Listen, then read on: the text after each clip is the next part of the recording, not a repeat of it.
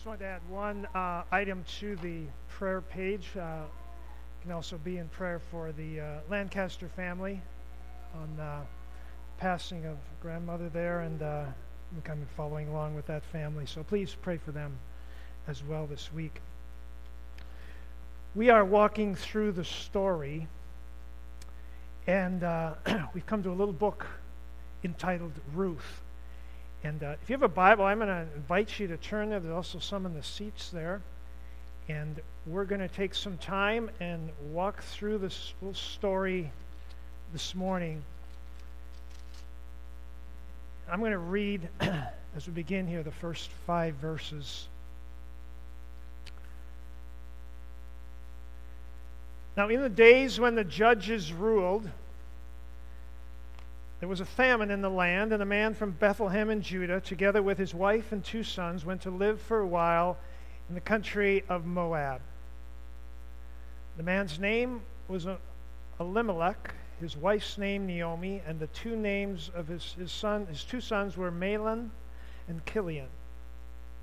They were Ephrathites from Bethlehem, Judah, and they went to Moab and lived there. Now Elimelech, Naomi's husband, died, and she was left with her 2 sons, and they married Moabite women, one named Orpah and the other Ruth. After they'd lived there about 10 years, both Mahlon and Chilion also died, and Naomi was left with without her 2 sons and her husband. Now, for some of you here, this story, you know this story. For some of you, this is a new story, and some of you will probably never heard this story before, or maybe just heard the name somewhere. And so I hope this will be helpful to you. For those of you that know the story, I don't know what you think about when you think about the story of Ruth, but often we think of this love story, this romantic love story. And in fact, you've probably even heard these words at a wedding. This is from chapter 1:16. Ruth replied, "Don't urge me to leave you or turn back from you. Where you go, I will go. Where you stay, I will stay. Your people will be my people, and your God will be my God." A very touching moment in the story, and maybe some lines that you've heard before.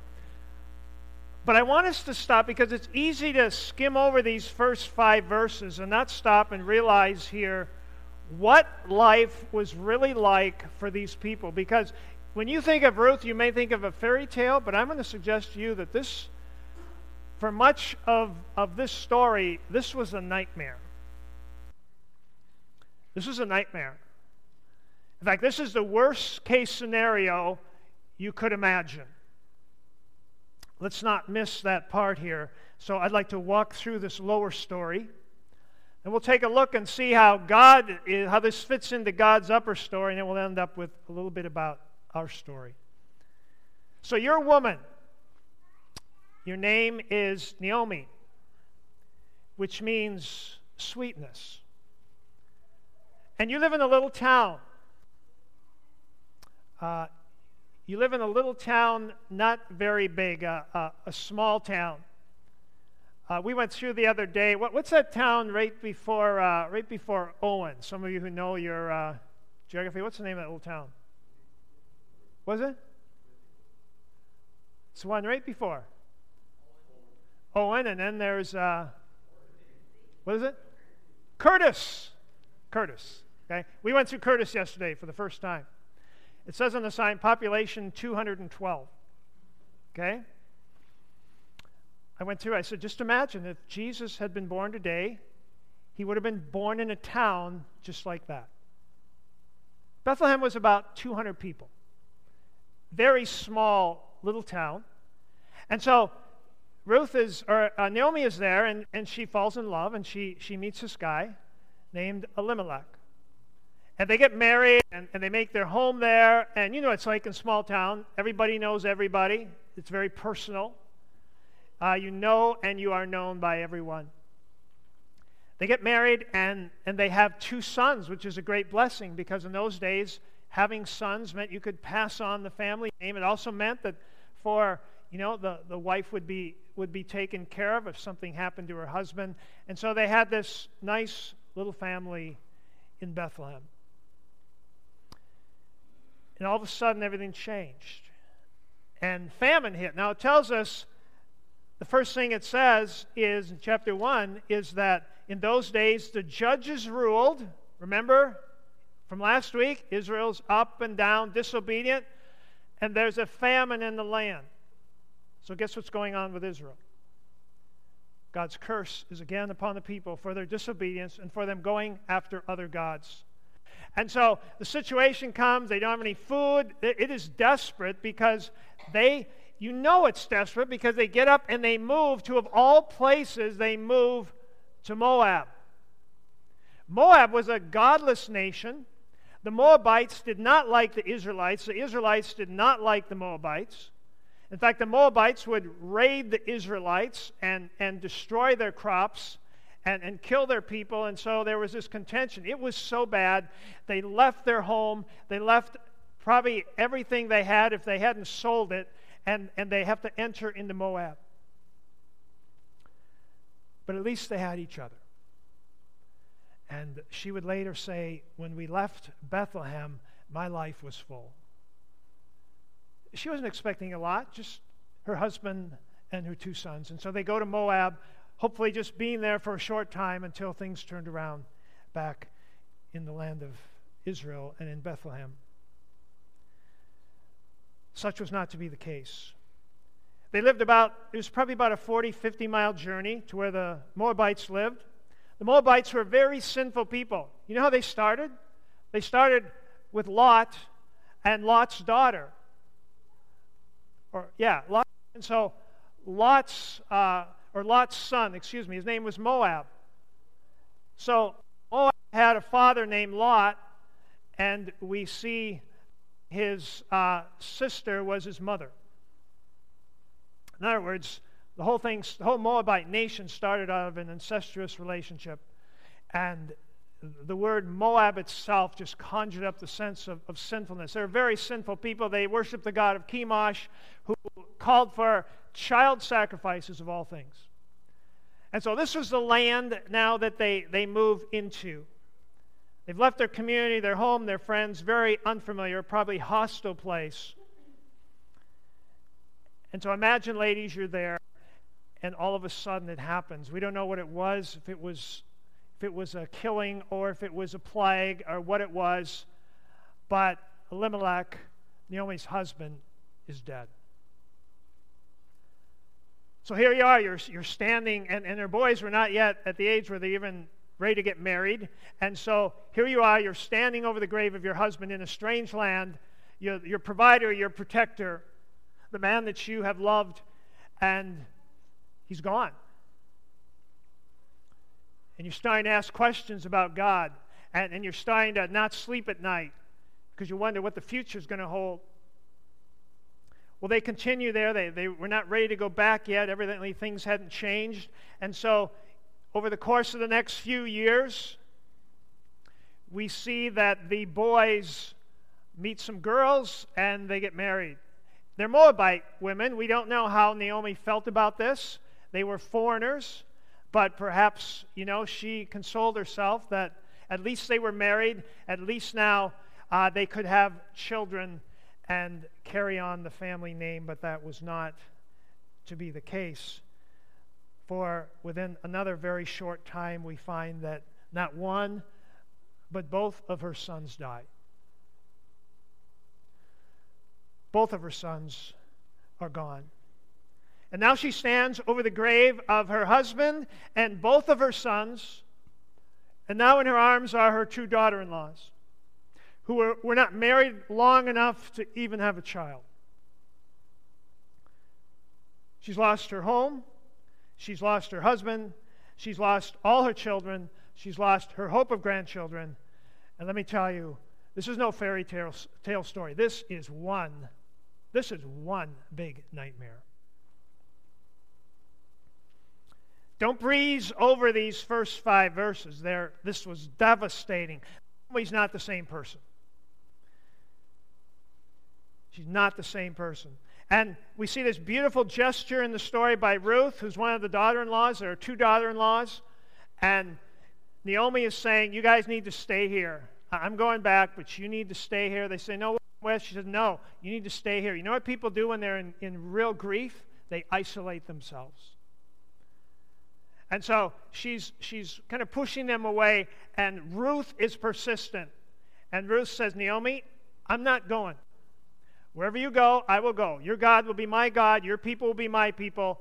And Naomi gives in, and Ruth and Naomi come back to Bethlehem together. So now remember, it's a small town. You know what small towns are like?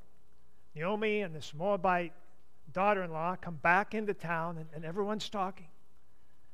And Naomi's changed. I think her whole temperament, I think her whole countenance had dramatically changed over those 10 years. And they come back and they said, Naomi, is that really you? And you know what she says? She says, don't call me Naomi. Naomi means sweetness. She says, call me Mara, because I have become one bitter woman. She was bitter. She said, the hand of God is against me. She said, the Lord has made me bitter. The Lord has made me a bitter person. I left this town full, and I have come back empty. I've lost my husband. I've lost both my sons. I've lost my future. I've lost my hope, and I don't know why, but God is against me. It was not a pretty picture. And she had become a very bitter person. Then we find on the scene comes a shift in the story. But this was the context of not only Naomi's life, but remember, Ruth had been married, and they just got married, and she loses her husband. And so here we come into this small town, and there's a man by the name of Boaz. He's a very successful farmer. He owns a field. Not very many people own fields. He had hired hands who worked in the field. And it was Levitical law that when you couldn't harvest, and if you dropped anything, if it spilled out of the bag, or you were walking along and a couple sheaves of grain fell, you couldn't go back and pick it up. You had to leave it, because the Lord had made provision that the poor, those that were in hard straits, widows and so forth, could come and glean on these fields and perhaps find enough to eat. And so we see that Ruth, this Moabite daughter-in-law of Naomi, is out gleaning in the field of Boaz, and Boaz spots her. And he takes notice of her. She catches his eye. And my wife and I had this discussion yesterday, and she thought that he admired what she had done, and I agree with that, but I think he liked her. Just mine. And I started counting all the things he did. So you be the judge. I wrote them down. The first thing is, when he gets there, he says, who is that gal? Who's that gal out there? Now, there were other gals in the field. There were other women in the field. But he said, who is that one? Then he said to the women, he said, what? The other women that were there, he said, watch after her. And he told her, he said, you don't need to go to any other fields. You stay in mine. Okay? You just stay here. And then he went to the young men who were his workers. And he pulled them aside and he said, you guys lay a hand on her. You're going to answer to me, okay? And he semi-threatened them. Then it's time to eat, and he invites, not the other women, but he invites her to come and eat at the table with all of the workers, the hired workers, not the gleaners now, but all the workers. And not only that, but it says he gave her more than she needed. She asked for a carry-out afterwards. She took food back. I think he liked her. Then he went to the guys who were in the field, and he said, look, if you see this gal going into the sheaves which you have piled up, which the gleaners couldn't touch, if you see her going in there and taking them, don't rebuke her. Just let her do that. And by the way, try and spill a little extra, okay? Try and spill a little bit of extra for her. So, and then in the very end, we see that he compliments her highly on her actions. So I think he liked her. And I think she noticed that he liked her. And her and Naomi, Ruth and Naomi, I'm sure, had conversations. Probably a lot of conversations, right, gals? A lot of conversations at night about this guy. And so Naomi comes and says, okay, Ruth, this is what you need to do. Boaz is going to be up on the threshing floor.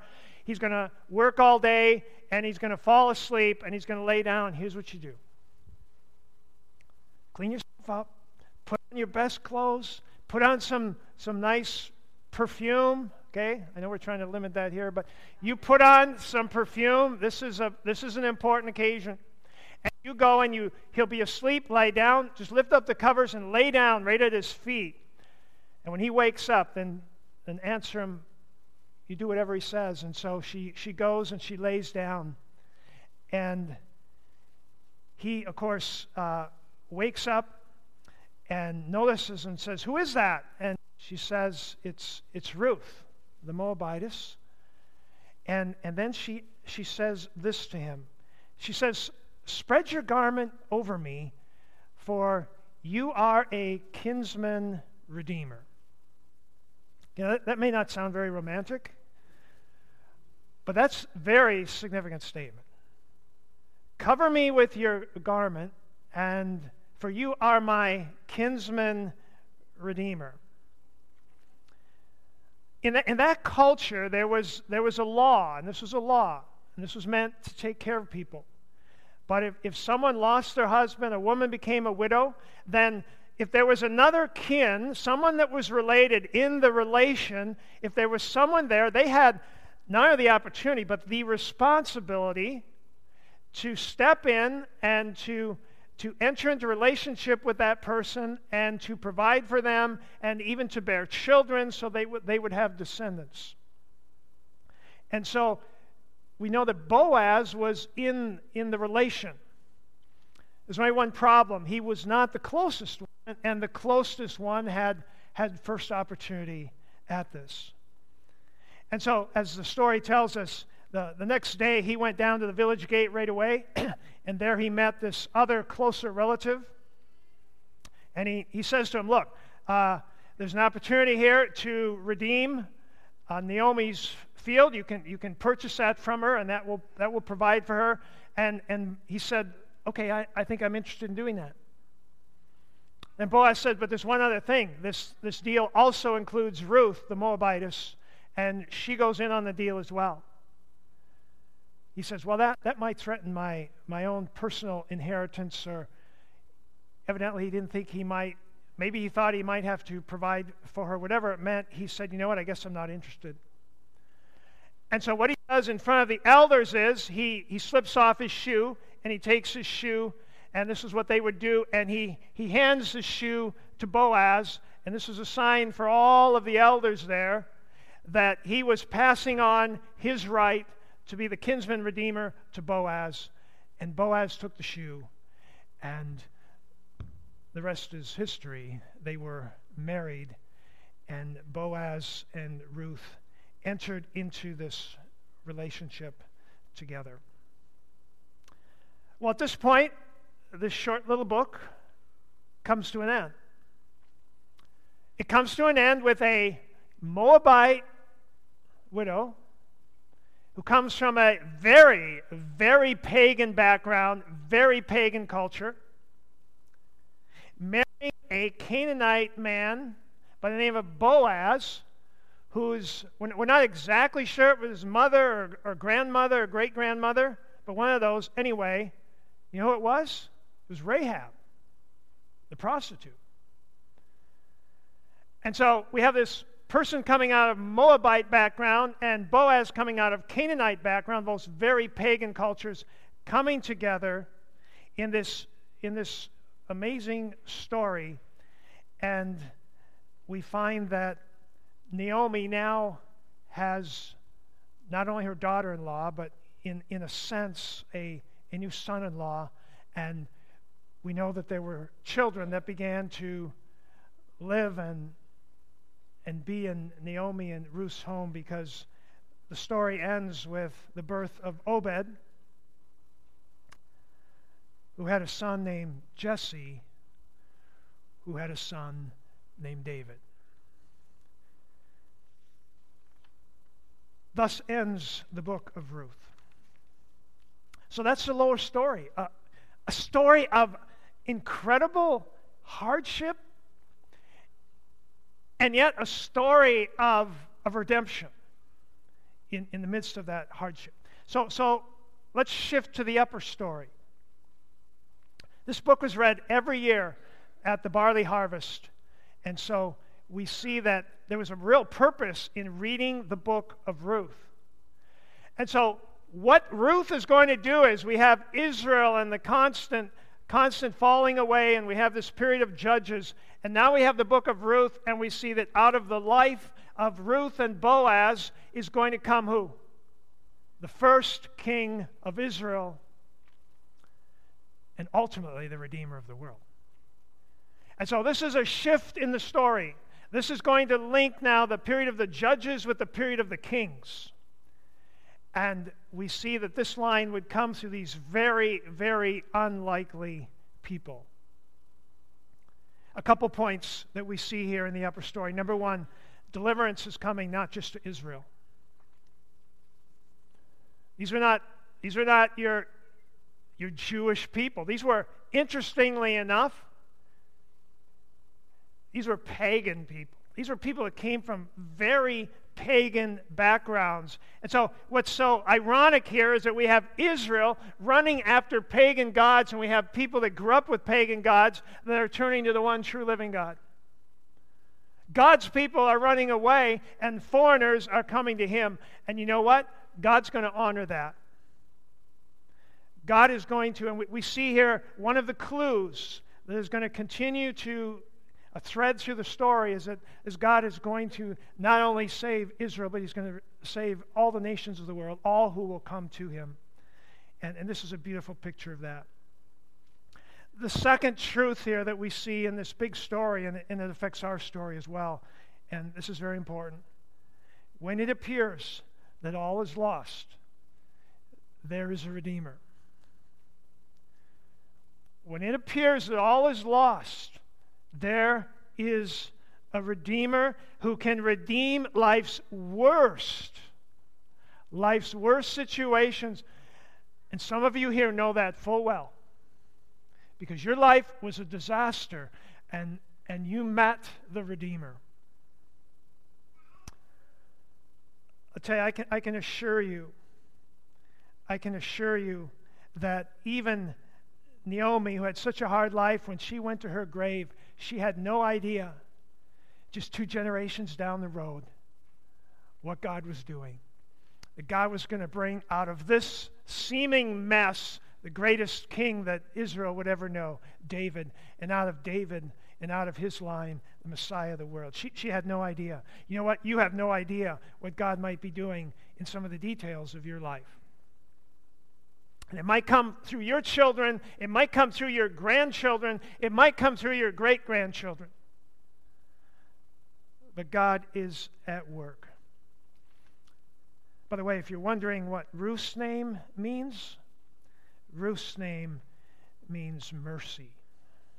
Mercy. Well, what about our story? What about your story this morning?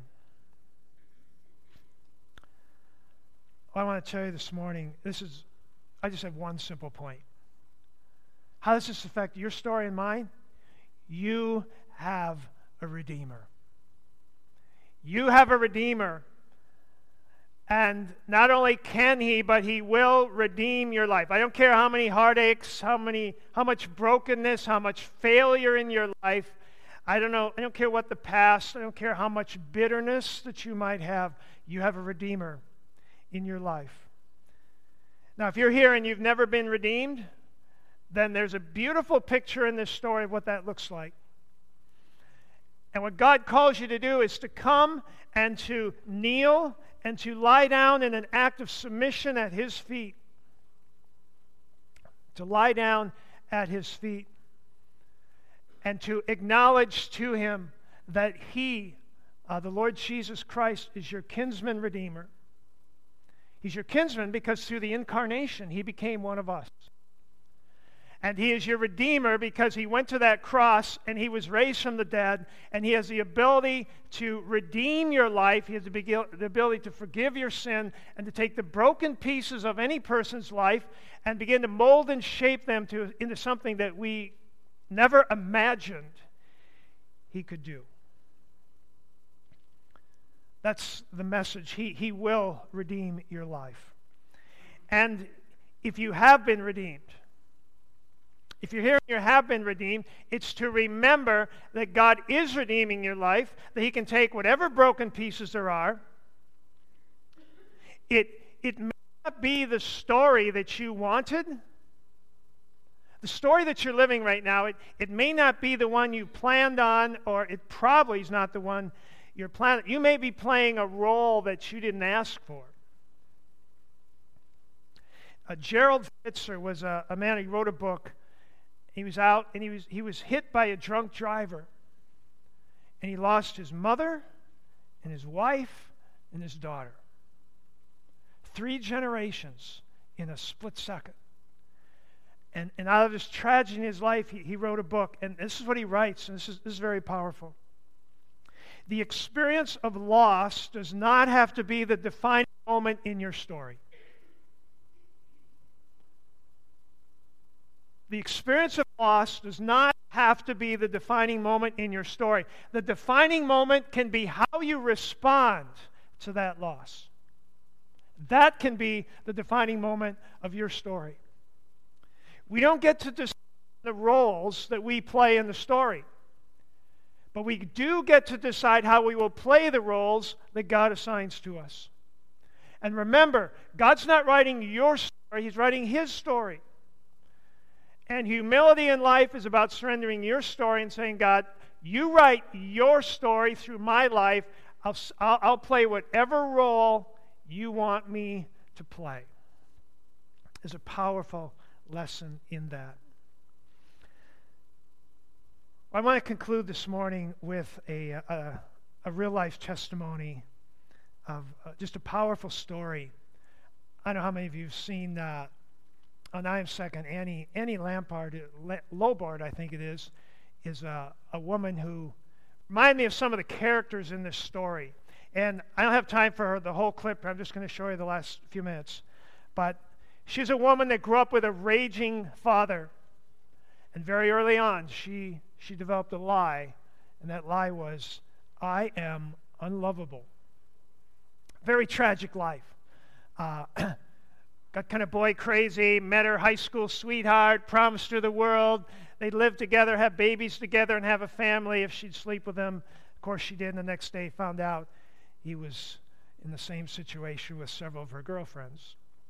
Became a very angry person, and her goal became to make money, and to make money, as much money, and to have things. And her girlfriend called her from Hawaii and said, you know what, Annie, I'm sitting here in a Corvette with 3 guys around me with Rolex watches, and she said, you ought to come out here.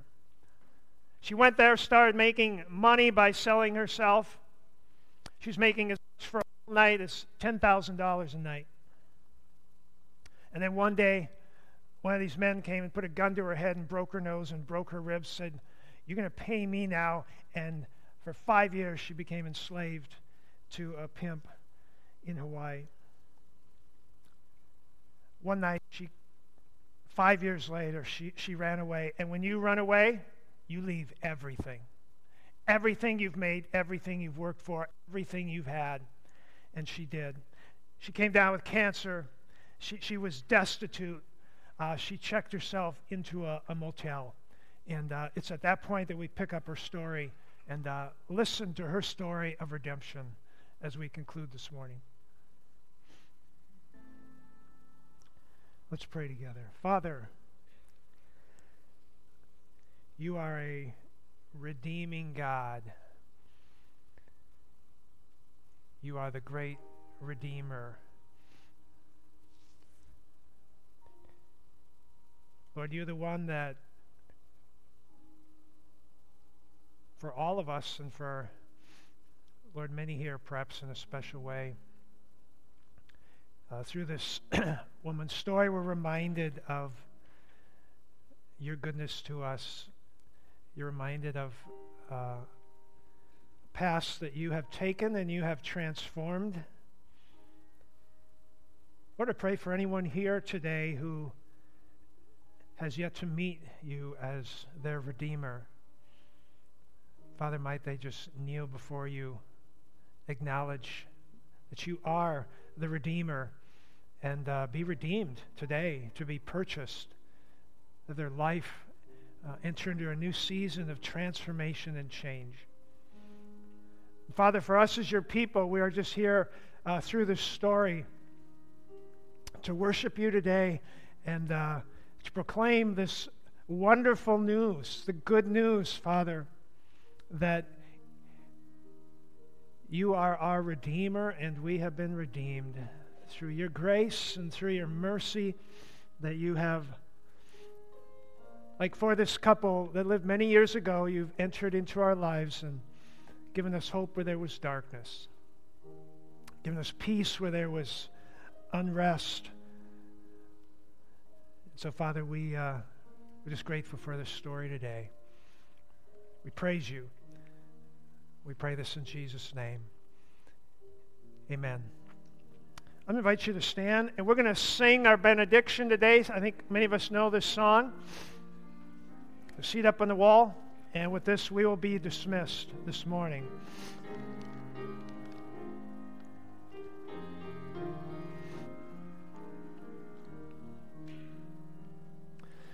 There is a Redeemer, Jesus, God's own Son, precious Lamb of God, Messiah, Holy One. Sing it to God today. Thank you, O my Father, for giving us your Son and leaving your Spirit till the work on earth is done. Amen.